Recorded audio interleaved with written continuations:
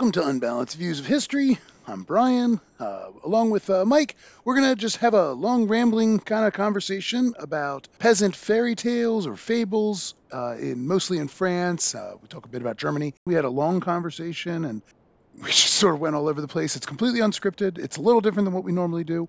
We will be back very soon with the third installment of A Pox Upon Your House, the smallpox and the American Revolution story. But in the meantime, this is, I don't know, I thought this was kind of an interesting conversation. I hope you like it. If not, this is obviously very different from what we normally do. But if you like it, great. If not, go ahead and skip it and come back in a couple days for the Pox Upon Your House Part 3. As always, we are really grateful for everybody listening to us. I see our listener numbers are growing a bit, and that's great. If you like what we're doing, please tell your friends. We really want to grow this show. And in the meantime, I hope you enjoy this. It's different from what we normally do. It kind of goes a little bit all over the place, but I hope you enjoy it. So, oh God, we come to my third story here. Do we have time for third? I know. It's late. Is this a quick one? We're doing third story. Like 15, We're 20 doing third quick? Story. No, shut your mouth. You deal with it. Go deal with your passive income landlords later. Oh, great. So I want to turn our attention back to pre-industrial France for just a minute, or for a few minutes. The France of like the 17th century and earlier. And I want to talk about the peasantry in the so-called like Age of Enlightenment. So one of the most difficult things to do as a historian, just a little inside baseball or whatever, is to try and get at the lives of the people that I care the most about, like the working regular folks who, especially when you get far enough back, that never really left a lot of records behind, right?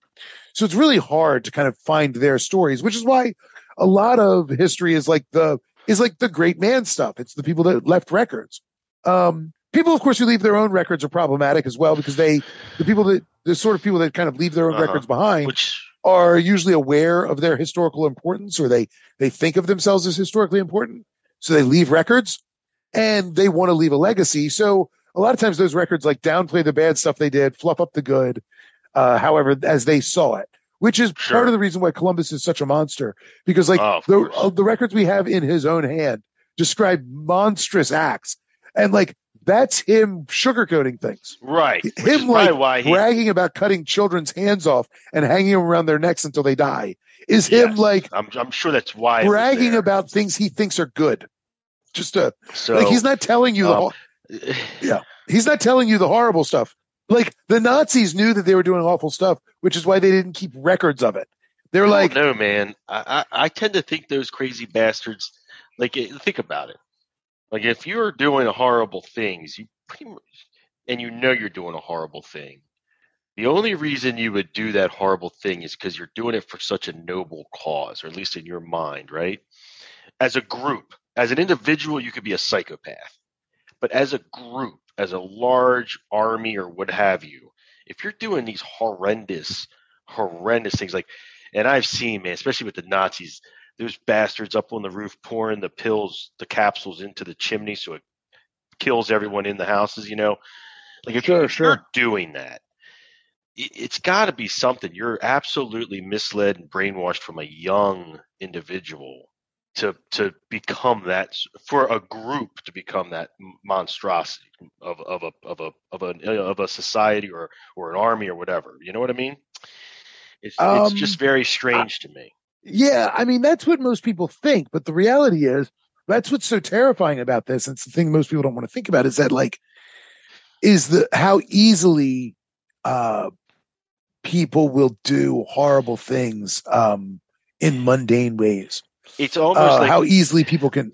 Yeah, and also if it's accepted by a large group, it's almost makes it okay, no matter how horrible it might be.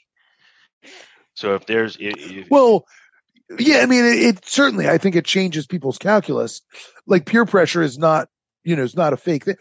Look here, human beings are really easily manipulated. That's something we don't like to think about, but like, we are easily manipulated. Yeah. I mean, like, incredibly so. And I mean, if we weren't, advertising wouldn't work. Correct. You know what I mean? Like, we're easily manipulated. So It's like I was telling the guy the other day. I said, have you ever seen McDonald's that has one of those benches out front, and part of the bench is Ronald McDonald? So like, your kid can like take a picture next to, I don't know, like Burger Man or whatever. A creep. Have you ever seen these? Yeah. Yeah. Have you seen these though? Yeah. Yeah. So here's a funny thing about that. That seems pretty mundane. Just seems like, a cheap way to advertise or whatever. But do you know why those exist? Like the actual reason for those benches? No, I do not. They're called hostile architecture. They're basically to prevent homeless people from being able to sleep on them. So they put Ronald McDonald in there to prevent there being enough space for a homeless person to sleep. So they are monuments to cruelty. You know what I mean? They're just like, gee, really sucks that you are down on your luck, but you can't sleep here. And I mean, and again, I know, like, I understand the business owners, like, I don't want a homeless person sleeping in front of my business.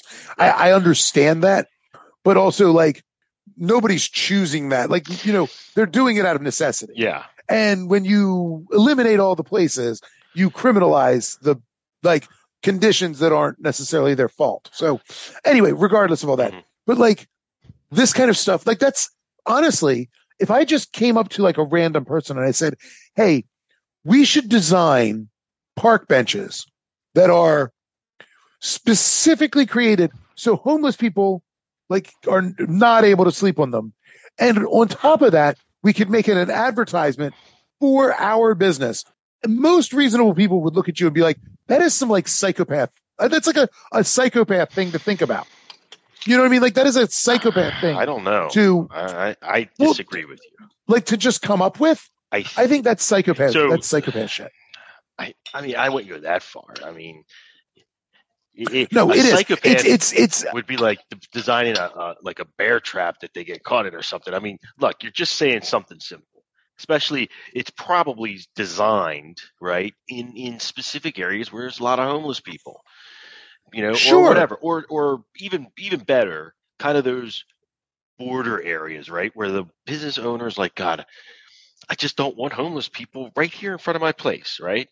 I think that's not psychopathic or anything like that for him to do that. No, he's not. I'm not saying kicking him down the road or anything. I'm not saying the business owner that says I don't want homeless people in front of my place is psychopathic. I'm saying the person who said we need to design a bench. Well, that person is impossible to sleep on, yes, but can also advertise our business and seem charming and cute and quirky and whatever, but also make damn sure a homeless person can't sleep on it. That's a highly paid advertising marketer person. I don't care if they're highly paid. I don't care what they are. That is psychopath shit. Like to think like this is a thing. Like that is psychopath. It is, lacking empathy for other human beings. True. That is that's what it means to be a psychopath. Yep. Lacking empathy for other human beings. That is definitionally what the person who said this is the thing we need to create. Well, that is psychopath.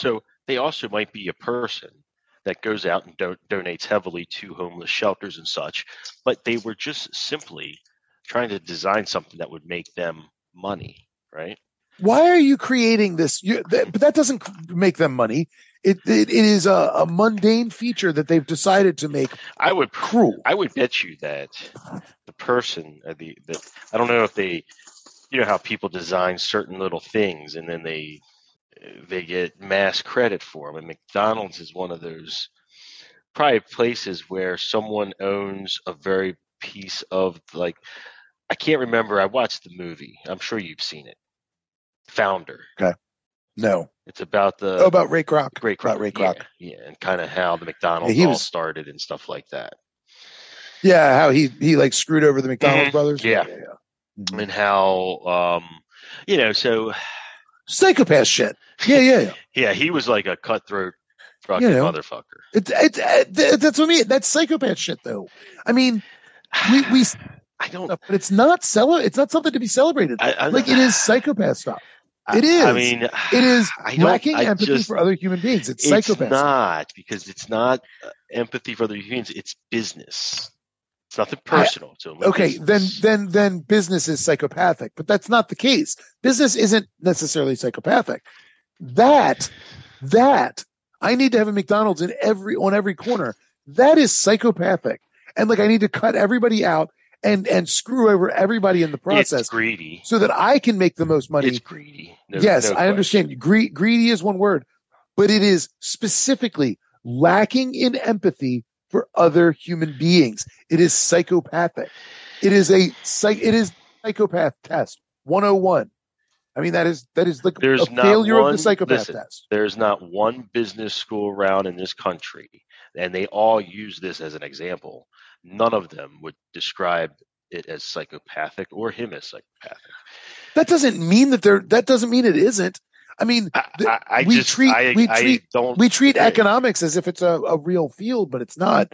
I mean, that doesn't mean anything. I mean, we treat economics as if it's a hard science, but it's not. It's a speculative art of, if anything. So it's a social science at best. And so, I mean, that doesn't mean anything. Just because there are flaws in our society doesn't mean that justifies the thing being wrong. So again, I hate always going to Nazis, but it's like, it's the easiest example to sort of talk about, but like, it's the extreme that you just because, just because every business school teaches things that way. And I'm not saying that every school in Nazi Germany taught things in a way that we would find psychopathic. That's just, it's but it was fine for them. You're talking about different topics. It's not. It's a lack of empathy for other human beings in both cases. But so it's a business, it's not a human being, right? I mean, that's the way you have to look at it. So no, you don't have to look at it that way. That's the fact that you think that you have to look at it that way is evidence that you've been propagandized. No, because that is not the only way to look at propaganda. It. Business, hold on. Business has existed. Commerce has existed for time immemorial. Mm-hmm. Capitalism has only existed for a couple hundred years, and even capitalism has served a purpose, no question. But the consolidation of capitalism and the fact that it rewards the most psychopathic thinkers within the system has proven itself to be a flaw, a fatal flaw. We are, people. It doesn't matter. This is I can't get into all this, but like, the idea that you would, at McDonald's, create a bench so that homeless people couldn't sleep on, as McDonald's, not a powerless individual who can't do anything about the homeless problem, but a corporation with billions of dollars who could, in fact, put the resources that you put into that bench into cleaning up the areas where the bench goes. But and to build housing around. I mean, I'm not. Let me ask you this: that's not the way that it should work.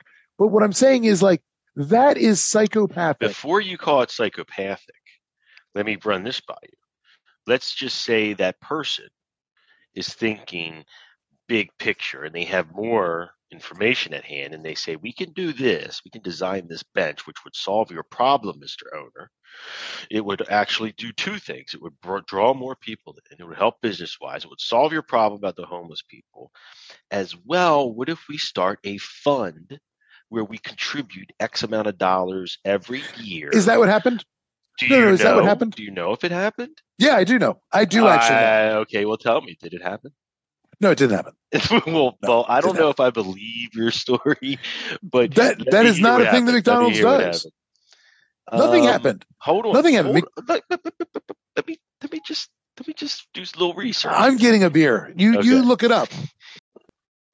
So specifically around the communities that they serve, there is the Ronald McDonald House Charities program. Oh my God! And hold on. The McDonald's Hacer National Scholarships. They are involved in youth sports. So you're going to tell me about the corporation's tax write-offs. That's what you're telling me? It's the same thing. What the reason they do it isn't the important thing. It's that they do it. And I'm just saying. This is not about. This is about. That could have come into the equation. She could have been saying, "Hey, listen, guys, we're getting this bench. It's solving your homeless problem. It's beautiful. It's drawing in business. Here's a question. And then we're also going to save your tax dollars too. We're going to help you zero out on your taxes because we're going to put this fund that's going to help these homeless people. That way we don't look like scumbags. We're helping homeless people. We're saving taxes. We're selling cheeseburgers. It's a win-win. But you can nitpick and take one little piece and say, look at this bench and how it hurts homeless people and make a story out of it. But I'm just saying there's a much larger picture. And I think that I'm peeling the onion here as we're talking, but I'm seeing a lot of really positive things. Of course you are, because you think they're doing charitable work as a corporation is somehow is a good thing, where if they're the money that they save on taxes that they use on their charitable foundations, which by the way, Ronald McDonald House, every McDonald's you go to has the little donate thing there. They take all those donations and then they get the tax write-off for them. Wonderful. Wonderful. So, good for them. They take your tax write-off when you put money in. Of course, it's good for them. That's good. As long as it's for a charity. And then they control, but then it's a charity they control. And so they make sure to pay their board members very well on that charity.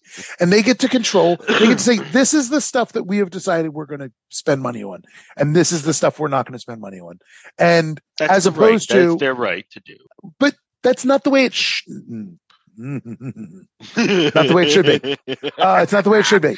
People shouldn't have to. Again, this is not to say that Ronald McDonald House doesn't do great things. It does. It does great things. Okay. But we shouldn't have to rely on the generosity of whoever goes to McDonald's dropping a quarter in the slot every time they buy a cheeseburger. I'm with you, brother. In order to solve the problems that their taxes would solve. Because if they paid the taxes and didn't pay the board, that money would go farther. If we could just convince Congress to open up the Area 51 books, we can solve homelessness. We can solve hunger, world hunger. We can solve all these problems. We can solve the illnesses in the world. We can solve here we are. This is you. This is what I said about you pursuing unobtainium. I'm always I'm a shoot for the stars. With this in mind, Mike, with all these things in mind, okay. My point is that none of this stuff. It is hard to understand in history the experiences of common people because they rarely left records behind. So it is a challenge to get to their experiences of the experiences of common folk of old. Correct. So with that in mind, I want to pass on an old tale. And I wanted to really spend a little time sort of digging into it because I think it's pretty fascinating. Mm-hmm. So it's an old tale that was told by the unenlightened folk of Enlightenment France. Right? Okay. All right. It was told by peasants in cottages sitting around the fire on cold winter evenings. It's a story that spread far and wide, shared in, basically the same format, but like every story, you add your own flourishes, your own little details, but generally speaking, the story is the same, right? You know how that goes. Mm-hmm. And it's a story that's passed down generation after generation. And in fact, we from the little bit of the few records that we do have, we can actually say this is a story that for at least several hundred years changed very little in France. It's pretty wild, actually. This is kind of common, but it's wild that we can sort of trace to some degree references by rich people to the story for, hundreds of years, popping up rarely, but periodically. And the story's all the same elements, kind of always the same. Okay.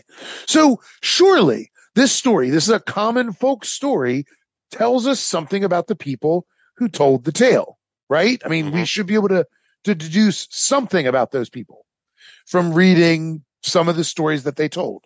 Yes? Yep. Do you agree? Yep. Okay. Yeah. So I actually have this book. I'm going to read this as a long story. It's one that will sound familiar, but it'll sound different too. So I want to read the whole thing and then we'll talk a little bit about it. Okay. All righty. All right.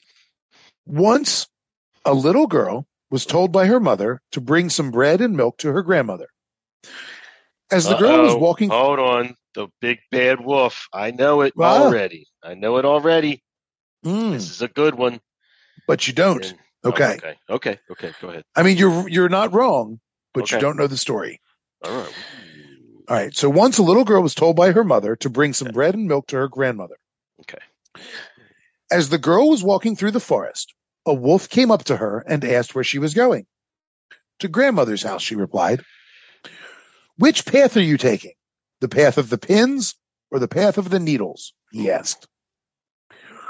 Path of the needles. So the wolf. Can I ask a quick question? Can I have a quick question? The wolf. Are we talking Jack Nicholson wolf, or are we talking Last Werewolf in London wolf, where he's already transformed into the wolf, like Nicholson wolf prior to transforming into the wolf? So okay, is this a man wolf, right. like a werewolf, or is it an actual wolf? Okay, so I'm going to be honest here and say that, to my knowledge, and I don't know for sure, because most stories have roots older than the story that's written, right? But to my knowledge, the very first werewolf story that I'm aware of is Dr. Jekyll and Mr. Hyde. Okay. And this is the story that I'm reading is well before that. Okay. So the idea of the werewolf, to my knowledge, originates with Dr. Jekyll and Mr. Hyde. I don't think that there is. And again, obviously, that's not like a werewolf story specifically, but it is. It's a story about the transformation from man to beast, right? So in this story, at this point, is it a man or is it a beast? It is, at this point in the story, we're talking about a wolf. The beast. We're talking about a beast. We're talking about an actual wolf who is, for the purpose of the story, anthropomorphic enough to talk. Okay. I got you. Okay, that's all I need to know. So it's like the wolf from that movie. There's a string of movies with what's the guy that did the Batman? And what were they called? Twilight. Oh, the Twilight. Okay, sure. I mean, you ever see the Twilight? No, I've never seen them. But it's exactly like this. You got to watch. Okay, so here's the thing. So let's just it's just a regular old wolf who also talks. Okay.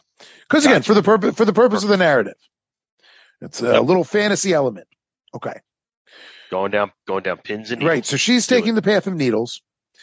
So she goes needles. So the wolf took the path of the pins and arrived first at the house. Beat her. He killed grandmother, poured her blood into a bottle, and sliced her flesh onto a platter. Then he got into her night clothes and waited in bed. Oh. Knock, knock. Come in, my dear. Hello, grandmother. I've brought you some bread and milk. Have something yourself, my dear. There is meat and wine in the pantry. Oh, you're kidding me. So the little girl ate what was offered. And as she did, a little cat said, "Slut, flesh and drink the blood of your grandmother." Then the wolf said, "Undress and get into bed with me. Where shall I put my apron?" "Throw it on the fire," said the wolf. "You won't need it anymore." For each garment, her bodice, skirt, petticoat, and stockings, the girl asked, "Where shall I put my item?" And each time the wolf answered, "Throw it on the fire. You won't need it anymore." When the girl got in bed, she said, "Oh, grandmother, how hairy you are." "It's to keep me warmer, my dear." "Oh, grandmother, what big shoulders you have." "It's for better carrying firewood, my dear." And that's not a cane either. "Oh, grandmother, what long nails you have." "It's for scratching myself better, my dear." "Oh, grandmother, what big teeth you have." "It's for eating you better, my dear." And he ate her. The end. You're not going to tell your daughter that story, are you? Please don't tell her that one. That was actually kind of scary. That was a little bit, the way you told that was a little scary. So, obviously, there's a few things missing from the story that we know. Yeah, the pigs. Huh? It's Little Red Riding Hood. Yeah, but doesn't she go to somewhere and then... No, you're conflating the three little wolf pigs. That blows the houses down, or no? This isn't the same wolf. I mean, that's a big bad wolf. Well, look here. Wolves represent, a threat to pastoral society. right? Wolves eat sheep, they eat cows, they eat horses. They're they are. responsible for 10 human deaths a year. I believe that. But they are. So for pastoral society, they represent a threat. They're the apex predator where most of these people live. They howl at the full moon. They're going to kill some livestock. Yeah, I mean the howling and all that stuff. None of that's relevant. It's more just like, all right, we're talking about people who are kind of de facto vegetarians. Most of them can't afford meat except on can't afford to eat meat except on like the most in special occasions or whatever they might get to eat, like slaughter a lamb or something. But like by and large, they don't kill their sheep because they need the wool. They don't kill their cows because they need the milk. I mean, they need more calves to produce more milk, all that stuff.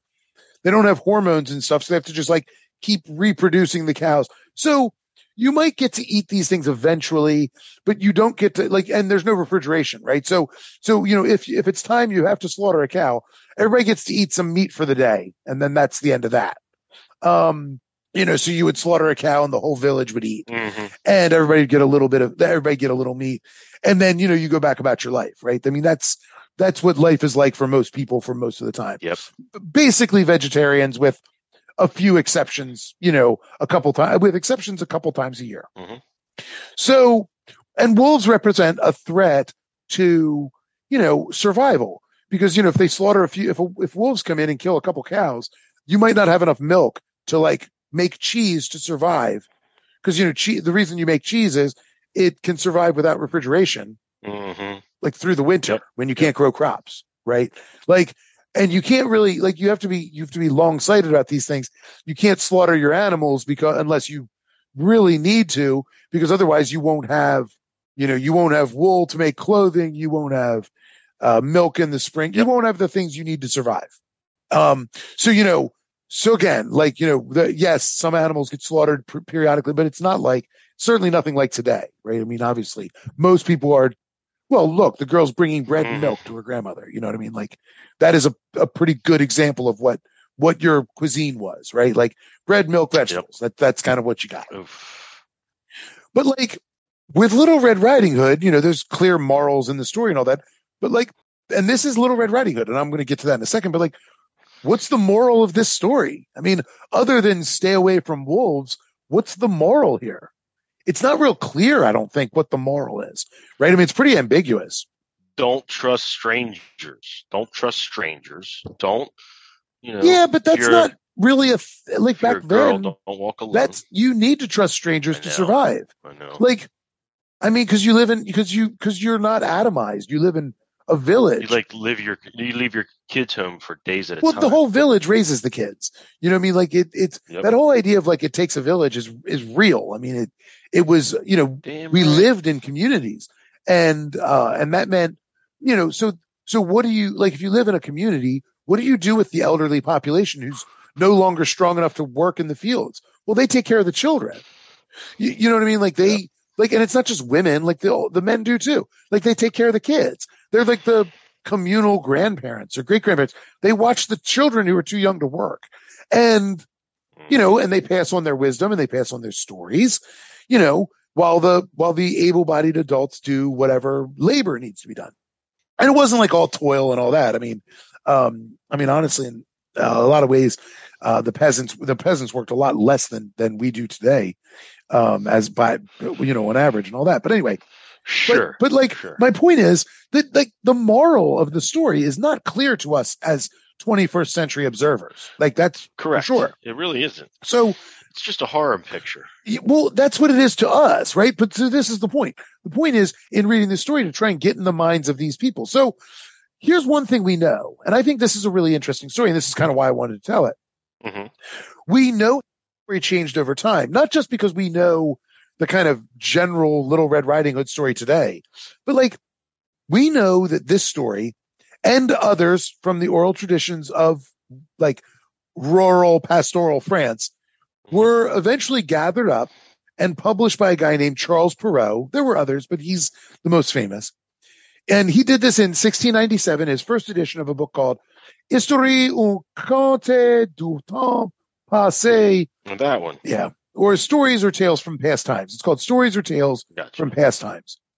He later revised it, just within a year or two, into something called Conte de ma mère loyal, which is Tales of My Mother Goose. Gotcha. Which I think should sound familiar to you. Yes, Top Gun. Mother Goose. Perrault, probably learned these stories from his son's nurse, right? Like he was kind of an elite, but like, because he wrote them down and published them. Mm-hmm. But like his son's nurse was just like, the common folk of the land. Right. And so she would tell these stories, stories to his son. And so he sort of learned them that way and, eventually wrote them down. Now, these stories were carried from the villages of old France by Huguenots. You know who the Huguenots were? Yes, they did the ice cream, I think. Okay. They were French Protestants. Gotcha. Okay. And France was a Catholic country. In fact, at one point, the Pope lived in Avignon. So, I mean, it was a very, very Catholic country. And Huguenots carried these stories with them into what was by the end of the 17th and into the 18th. By the end of the 17th and into the 18th century, the dissolving Holy Roman Empire, or today sort of Germany. Mm-hmm. So they would carry these stories with them as they fled because of the Huguenot persecutions under King Louis or Emperor Louis, King Louis the 14th and Louis the 15th. In the 17th and 18th centuries, they like Louis XIV demanded all Huguenots convert to Catholicism. So a lot of them fled, like something like 200,000 or something fled. Yep. Because if they didn't convert, they'd be tortured into conversion. It was very much a French Inquisition style kind of thing. Incidentally, not related to this, Huguenots are the root for Cajun culture.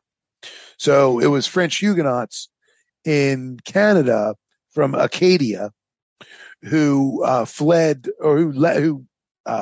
from Acadia in Canada down to Louisiana, the other French colony, when the British took over. And so they end up in Louisiana, these Acadians, who are, again, French Huguenots, they come down to Louisiana. They have a very different culture than the French that have been living in Louisiana. And Acadian becomes a corrupted term, becomes Cadian, becomes Cajun. Mm-hmm. And so the Cajun culture is an extension of French. It's basically like it's French Huguenots from Acadia. Anyway. Yeah. Okay. So all these things, they all come from something interesting. Anyway, sorry. So these Huguenots flee from France. They go to the Holy Roman Empire, which is kind of been dissolved after the Peace of Westphalia, has become like a bunch of independent German states, although it still calls itself the Holy Roman Empire for a while, but it's not really an empire. It's really like a bunch of like principalities, like as in run by princes, and or duchies, like these duchies that are run by dukes. The Duke yeah, of Earl, it's kind of, yes, you have these small states that are all run, and eventually Prussia becomes the most powerful. But anyway, but before all that, it doesn't matter. None of that's relevant. But the stories that these Huguenots brought with them from France eventually found their way to a woman named Jeanette Hassenpflug about 100 years or so later. Now, she learned the stories from her French Huguenot mother, but her French Huguenot mother no longer just told the stories from memory. She read them from books like Perrault's. Now, Hassenpflug then shared the story of the little girl and the wolf and Puss in Boots and Bluebeard. That's one of my favorites, Puss in Boots. And others. She shared those stories with her friends and neighbors, the brothers Jacob and Wilhelm Grimm. Oh, yeah, I remember them. The Brothers Grimm. The Brothers Grimm. So they're in Germany near the Black Forest, and the Grimm brothers decide to write these stories down. But they make some changes along the way. That was in Tangled, the movie. Okay, yeah. One of my other favorite ones. They had the Brothers Grimm was in that. It was good. So somewhere along the way between these early stories and then Perrault writing them down and Hassenpflug sharing them with the Brothers Grimm, somewhere along that way, the story got itself a happy ending. It got a Red Riding Hood. That was not in the original version. Ooh, that's right. A hunter was added to come and kill the wolf. And actually, I don't remember the original, actually. Huh? I don't really remember the full story. So in the story that has come down to us, the story that sort of gets translated to English comes from the Brothers Grimm. Right. And first off, the little girl that goes to visit her grandmother through the wood, over the river and through the woods, there's a couple of key elements that are not in the original. One is her mother sends her with a basket of food. It's no longer bread and milk. It's now a basket of food. Mm-hmm. And her mother tells her, do not stray off the path. You have to take the path over the river, through the woods to grandmother's house. Mm-hmm. Don't stray off the path. So we're laying out a moral lesson right from the get-go, right? Yep. Because, of course, and she's wearing her little Red Riding Hood, right? Which is quite possibly a symbol of virginity. It's hard to say, but the story is very sexual, so it's quite possible that they decided to make it about virginity, which clearly the first story is not. I mean, this girl does like a striptease for the wolf. I mean, my God. Thinking it's her grandmother, which is itself like a whole thing. It's very weird. But like, she also couldn't possibly think it's her grandmother. You know what I mean? Like there's like a wolf would never, you know what I mean? There's a lot of stuff that's like, yeah. So, okay. But again, that's the point. Trying to get into these people's heads is challenging, and it's an interesting exercise. Anyway, but she gets a Red Riding Hood.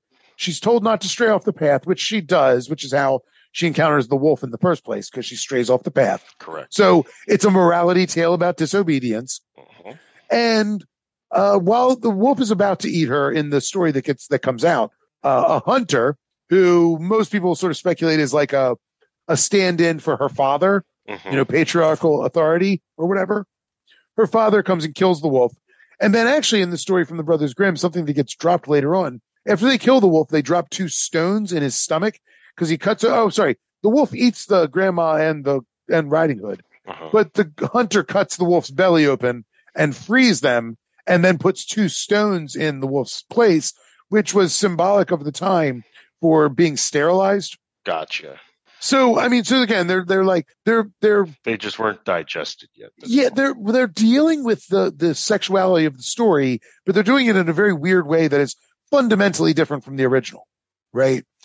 Anyway, so that's how the story changes. So all of that is just to say, and we can talk about Bluebeard for a second, but like in a minute, but like, what are we to make of that original story? Like, or here's another one. Like, okay, so again, we have this idea of like how people thought and behaved or whatever. But these stories stand as kind of outliers to a lot of our assumptions. So like, here's one. In an early version of Sleeping Beauty, for example, the prince who comes to kiss her and wake her up, he's already married, but he rapes Sleeping Beauty while she's asleep and impregnates her.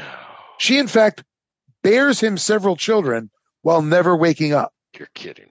She eventually wakes up when one of the infants nursing bites her, and that's what wakes her up. It's a little bit different. The story goes on to describe the prince's mother-in-law as an ogress that attempts to eat his illegitimate children. Like, yeah. But again, like, so completely different than the story that comes down. In an early version of Cinderella from like oral history, the Disney princess becomes a domestic servant, as we know from the movie and the story, right? But she does so because she's trying to avoid being forced by her father to marry him. In the early French version of Hansel and Gretel, which seems like a German story, but it is a French story first, the hero tricks an ogre, not a witch, into slitting the throats of his own children instead of Hansel and Gretel, right? So again, they're not baking them into cookies or whatever, the kids don't trick the witch. Instead, it's an ogre who is going to bleed them out in order to eat them, but he's tricked into killing his own children. In one of my favorite stories, La Belle et la Monstre, or, Beauty and the Beast. That is a story about a husband who eats a succession of brides in the wedding bed. In what is probably the nastiest of these French fairy tales. It's called, there's no real good English translation. I'll tell you what it means in a second. And I'm going to butcher this like I butcher all the other French. But this is not one that really gets translated into English, but it's called Ma mere ma tue, mon pere ma mange. Oh. Which means roughly they killed the mother and then killed the father. So I mean, it's not like obviously that's not what you would never title a story. He killed his mother and then his father. Like that's not a story title. But anyway, in this story, it's actually kind of wild because the story actually involves the mother chopping up her son into a casserole made with potatoes and onions. And then she has her daughter serve the casserole to the father. So what should we make of all these stories, right? Like we have rape and incest and we have cannibalism and like all of the, and we have the raw sort of sexuality of that Little Red Riding Hood story in the beginning. Like, what do we make of these stories? Like, what should we think of the French peasants? Mm-hmm. So I'm just going to ask you about that. So I think these fairy tales fit the spooky season really nicely. Oh, yeah. So, I mean, I don't really have a conclusion. I find it interesting. Yeah, I'm literally asking you, like, what do you think? Like I said, this is freewheeling. This is going to take me forever to edit down. Well, first of all, I'm very glad they cleaned up all these stories because our kids would be terrified. They'd be needing therapy at a very young age. Well, but again, that's because we're in a different culture. So sure they would. But like those kids at that time might not necessarily have. Well, I think in a lot of ways it was, warnings to those kids to listen to your parents, obviously do what they tell you. Don't listen to talking wolves, basic life lessons that I guess in those times they scared the shit out of their kids. That's how they taught them. Yeah, I mean, I get what you're saying. Maybe, but I have there are some things about that I find a little bit unsatisfying in that when these things get translated later on, the people who do translations and who change them, like the Brothers Grimm and then later English translations, things like that, they feel compelled to add those morality tales into the story. They feel compelled to add elements that say things like there tells the little girl not to stray off the path. Mm-hmm. That's not in the original. So like they're looking at this and going, I don't really understand. Maybe there should be a moral. Let's make one. Correct. So they're creating those morals out like that. They're adding them to the stories in places they didn't exist. So that's what makes them, I think, to me, so intriguing. Like they're not morality tales, not in the way we understand them today. So, I mean, they're certainly, some of them are cautionary, no question, but like, they're not really, they don't seem to be hiding behind symbolism for one thing. Right. You know what I mean? Like again, Little Red Riding Hood, the Red Riding Hood seems to me to be a pretty clear symbol of virginity. Okay. You know what I mean? Like that seems like a pretty clear metaphor for virginity. Yep. And so, okay, fine. I get that. You get the little young virginal girl. And so the whole thing, but that changes the whole dynamic of the thing. The original story is very much about cannibalism and sexuality. Yeah. But like, she willingly like takes each part of her clothing off and throws it in the fire. Like, you know what I mean? Like there's something, it's not a morality tale, but it's also like, we can't assume, like, I mean, we know like French peasants wouldn't have been like that's not behavior that you engage in either. You know what I mean? Like sure, that's not sure. So the way they view the world is so very different. I mean, I guess that's the thing that's so interesting. It's like the way they view the world is so very different.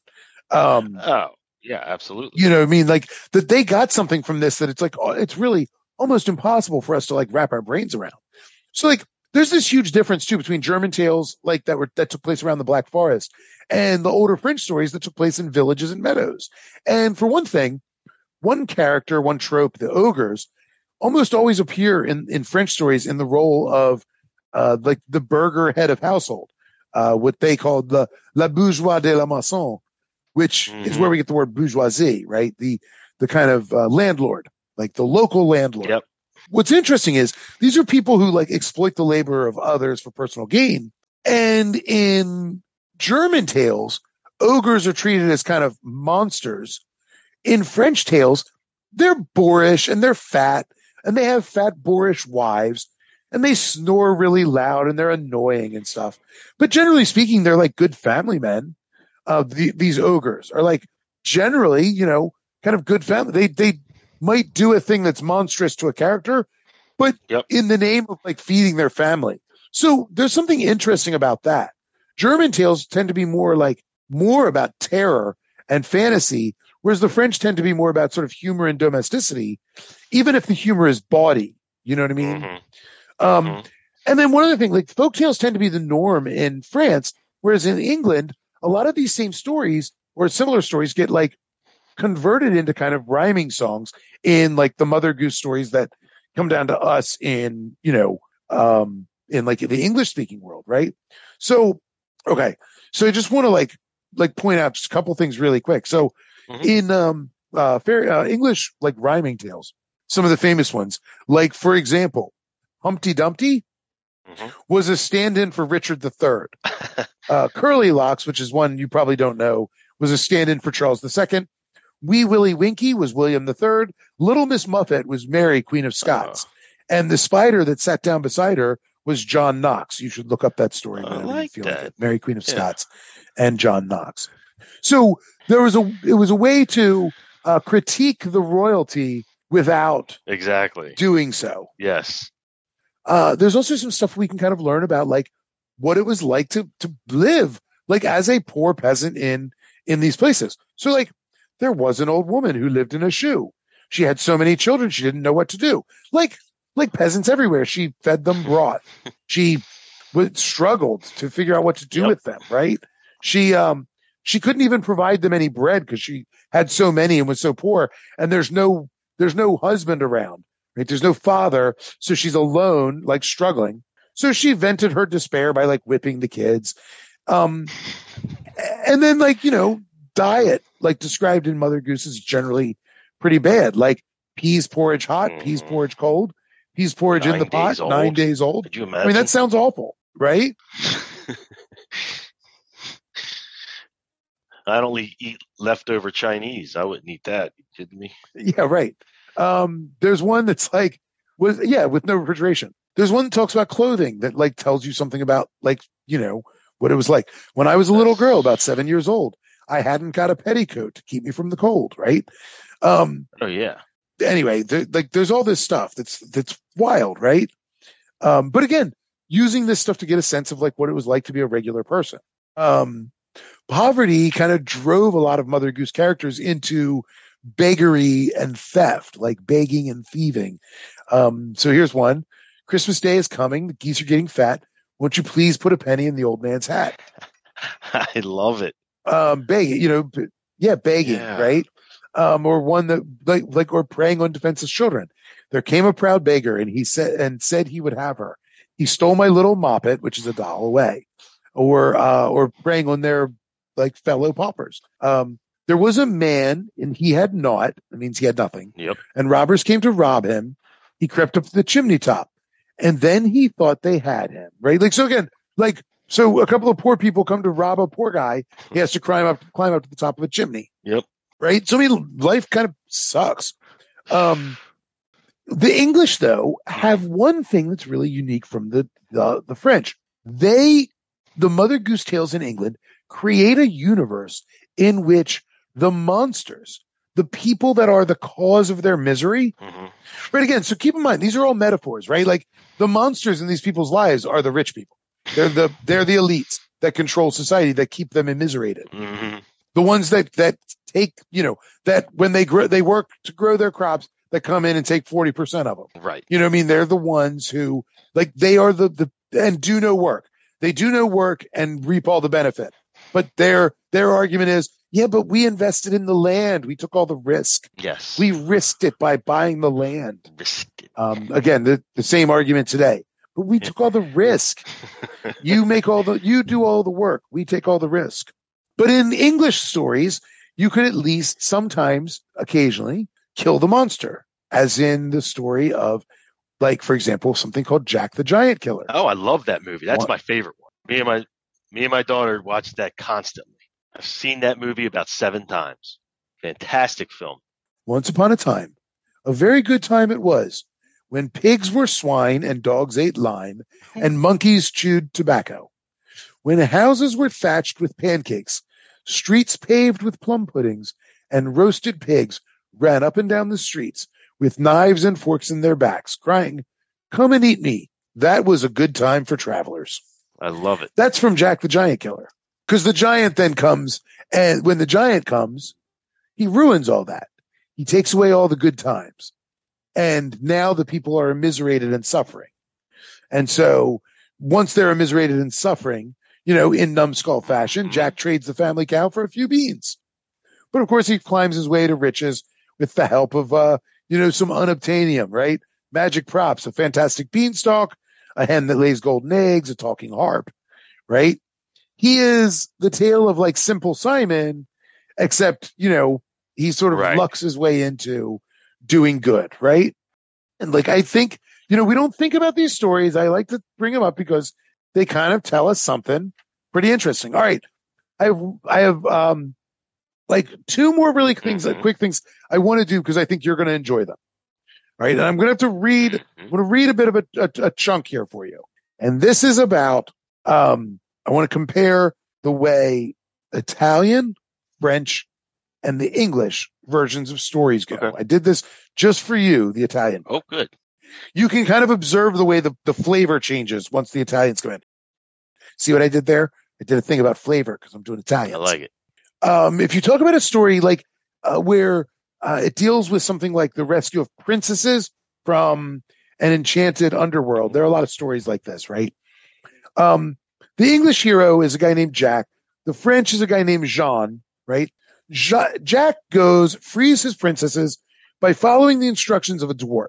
He descends into a pit. He runs after a magic ball. He slays a succession of giants in copper, gold, and silver palaces. Mm-hmm. The French hero, Jean, has to contend with more treacherous surroundings.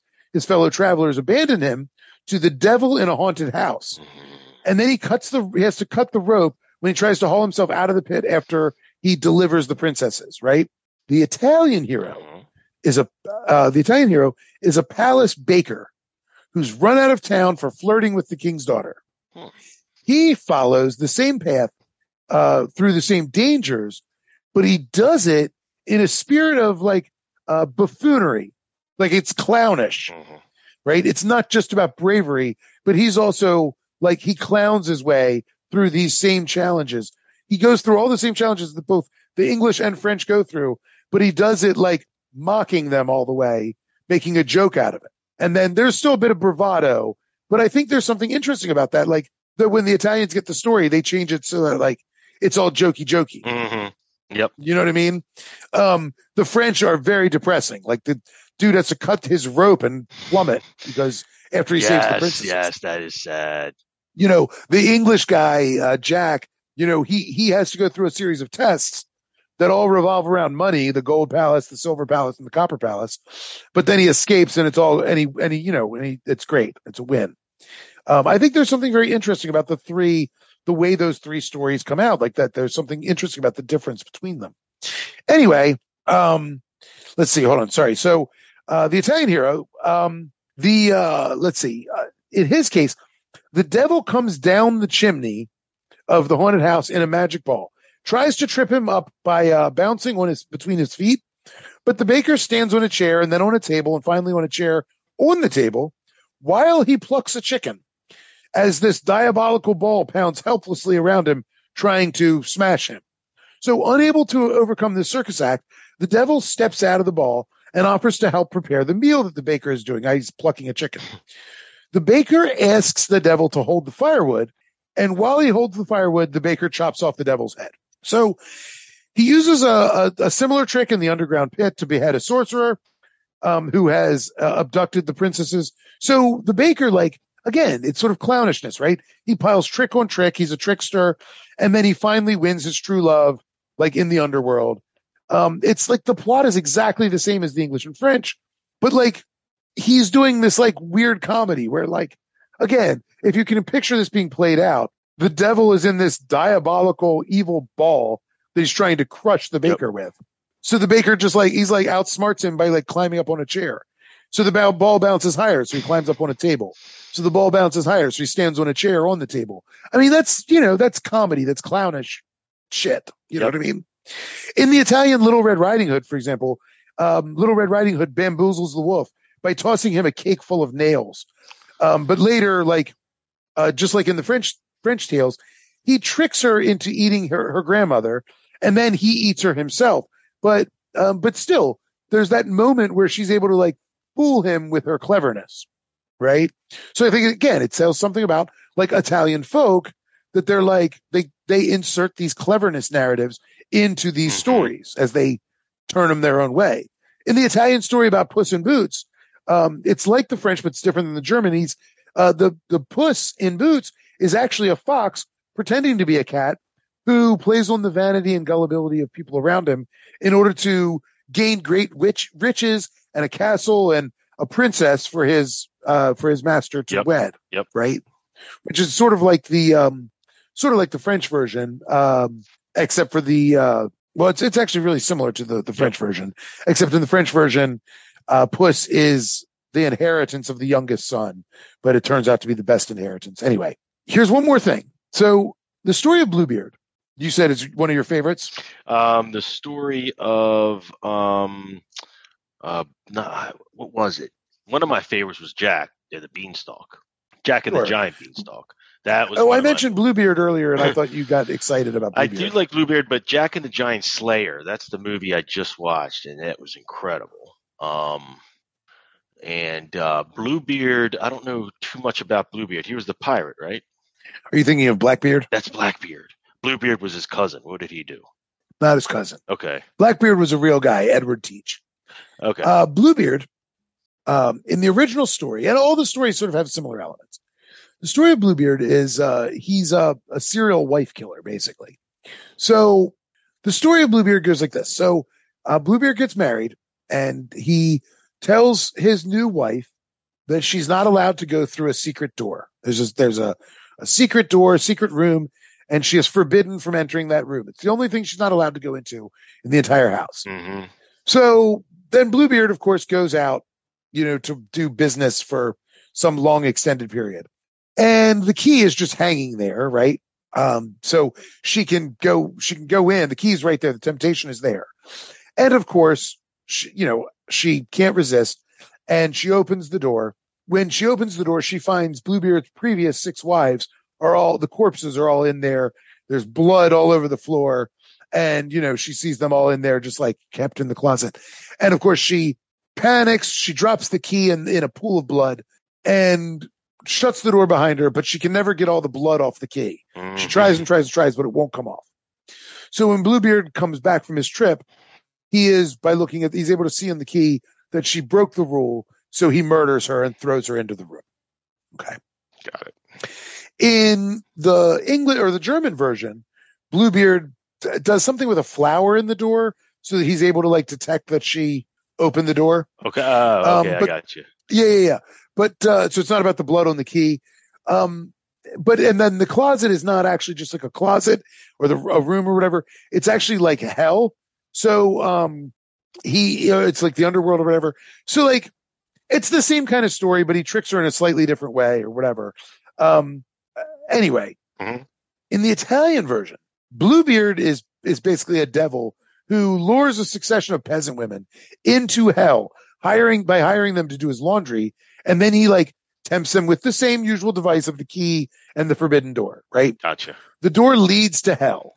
So when they try it, flames leap out and they singe a flower, in this case, that he puts in their hair. So as soon as they try the door, the flames leap out and singe the flower. And so that's how he'll know. Gotcha. So once he finds that the girls have broken this taboo, he throws them into the flames of hell. Okay. So one after the other, his wives get tossed in, or these girls get tossed in. They're not wives. Until he comes to Lucia.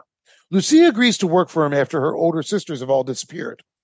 She also opens the forbidden door, but she only cracks it just a little in order to glimpse to see what's behind it. She suspects a trap. And she sees her sisters are in the flames, right? But because she's had the foresight to take her flower out of her hair and leave it in a safe place, the devil can't condemn her for disobedience because her flower never gets singed. Mm-hmm. So instead, she ends up acquiring power over him because she's the only one that doesn't break the taboo. So he kind of gives in to her desires a bit. And after a while, he grants her one wish, and she asks him to carry some laundry bags back to her mama so that she can have help coping with the gigantic backlog of filthy washing that has accumulated. She's like, can you please take some of this laundry to my mom so she can help me, right? Like, it's too much for me to handle. Got it. She also tells him that he has to carry the bags the whole way. He has to be strong enough to make the whole trip without ever putting the bags down. Okay? Yeah. So he agrees. That's his promise to her. Okay. So, okay. Now, Lucia tells him she has a magical power. She can see great distances. So she'll be able to see all the way to her mother's house, whether or not Bluebeard follows through with the not putting the bags down. Gotcha. So anyway, meanwhile, the devil agrees. And meanwhile, she manages to rescue her sisters from the hellfire, and she smuggles them into the laundry bags. Oh, boy. So the devil lugs these bags all the way to her mother's house, which contain actually her sisters. And every time he stops and starts to set them down, the sisters in unison all yell, I see you, Uh-huh. like as if they're her sister. And so he's like, oh, God, she can see me. So he picks them back up and carries them the rest of the way, right? So she manages to escape Bluebeard herself, doing the same thing. She packs herself in a laundry bag and leaves it outside for him to pick up and take to her mother's. So like he keeps making the trip, and eventually, they all get returned home. I got you. So she's able to so in the Italian version, I mean, this is wild, right? Like the same story, but like in the Italian version, Lucia tricks the trickster and makes him carry them all back home, taking them back to where they're safe. My point of this is just I think it's really fascinating how these stories change from place to place. And, if we're dealing with spookiness, these stories are all wild. Uh-huh. I mean, if you get to the basic plot, a lot of these stories are the basic plot of a lot of the stories we still tell. You know what I mean? We still yeah, sure. We change a lot of the details, obviously, but the husband that murders his wife, or vice versa, the wife that manages to trick her husband into doing a thing that he doesn't really want to do. I mean, forget about wife, husband. The idea of conning a person into doing a thing that they don't want to do by outsmarting them through your cleverness. And part of your cleverness is is luring them into your trust. Yep. Even though you don't deserve it. Right. You know what I mean? All of these tropes are just they're ancient tropes, and we just keep seeing the stories over and over and over. I think it's wild. In the German version, by the way, Bluebeard is a mysterious wizard who carries the girls off to a castle in a forest. And I mean, it's a whole different thing. I mean, he takes the girls into a chamber of horrors, and the whole story, rather than being about violating a taboo, right? You're not allowed to go into this room, right? You violate this taboo. And then there's a punishment for violating a taboo, which again, I mean, I think there is a moral there that you can get from, if you violate the taboo, you suffer these grave consequences. That's a morality tale that you can apply to all sorts of things in society. Right. In the German version, it's a wizard, and he takes them into this chamber of horrors and tortures and murders each one's in the most gruesome way. I have a little quote here where it's he threw her down, dragged her along by her hair, cut her head off on the block, hewed her in pieces so that her blood ran on the ground. Then he threw her into the basin with the rest. And the heroine escapes that fate by acquiring some sort of magic power over the wizard and holding on to her key instead of violating the taboo, and brings her sisters back to life by reassembling them, reassembling their corpses. And then she hides in a basket, covers it with gold, and orders the wizard to carry it to her parents because she has this new magic power. She prepares for a wedding that will unite her with the wizard. She dresses a skull in a bridal gown with flowers, and she sets it in the window so that he thinks she's there when he carries her back in the basket. So again, a lot of the same elements are there, but it's so completely different and so much darker. The wizard, somehow being thrown into the fires of hell is less dark than what the wizard does. You know what I mean? The Germans are just crazy. Anyway, this isn't about like preaching or like drawing any morals. The French folktales seem to like demonstrate little more than like that the world is harsh and dangerous. You know what I mean? Like, yeah. Most of these stories weren't like even necessarily directed toward children, but like they would be told with children present. They do still tend to be like cautionary tales. Like they all like put up kind of warning signs, like stop, danger, the road is out, bridge down, whatever. Like go slow down, speed bump ahead, whatever. Yeah. So I think it's kind of wild. But they also show, I think, an interesting thing. A lot of the French stories like to show that like generosity, honesty, courage, they all like maybe win some rewards. However, you end up doomed. They don't like inspire a lot of confidence. Like the English versions like are so explicit in like the honesty and courage and all this stuff. Like we'll like turn your whole life around. Right. I mean, that's the stuff that you and I kind of grew up with, was like these morality tales where it's like, well, if you just do the right thing, you'll be rewarded in the everything end. Will work out. Yes. Everything will work out. The French, but that's not true. Of course it's not true. Yeah. Yeah, it's not real. The French stories are like, hey, honesty and generosity, like these things are good. And like sometimes they reap some small rewards. However, like they shouldn't inspire a whole lot of confidence that like things are really going to be like way better. Like there's not a lot of effectiveness, like loving your enemies or like, turning the other cheek don't exactly like work out well for most of the heroes and heroines in French folk stories. Right. And I think that's kind of interesting because it's like, in some ways, I guess the point of all this is that in some ways I kind of like these stories because on some level they kind of show that the old folk tales are honest. Life is hard. There's struggle. Yep. Like sometimes a small bad decision can lead to pretty brutal outcomes. Yep.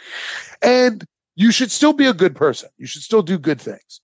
You might get a little reward. However, it's not going to it's not going to be a rags to riches story for you. Probably. Like life will continue to be struggle even when you're a good person. And like, it's probably good to know that. Yeah. That like, that rather than looking for some sort of magic bullet, maybe you're better off trying to find some real and meaningful way to improve your life. Yep. That isn't, well, if you just, do all the right things, you'll wind up in a good position. Yeah, I hear you. Hey, Unbalanced listeners, thanks so much. If you made it this far, good God, I'm sorry. What a rambling mess that was. Happy Halloween. I'm recording this on October 31st. We will be back in just a few days with part 3 of the Pox Upon Your House series. I'm sorry for the delay. We had some unforeseen difficulties. But in the meantime, feel free to contact us at Views Unbalanced on Twitter or email us at unbalancedviews@gmail.com. And we'll be talking to you very, very soon. Thank you so much. Please spread the word if you like what we're doing.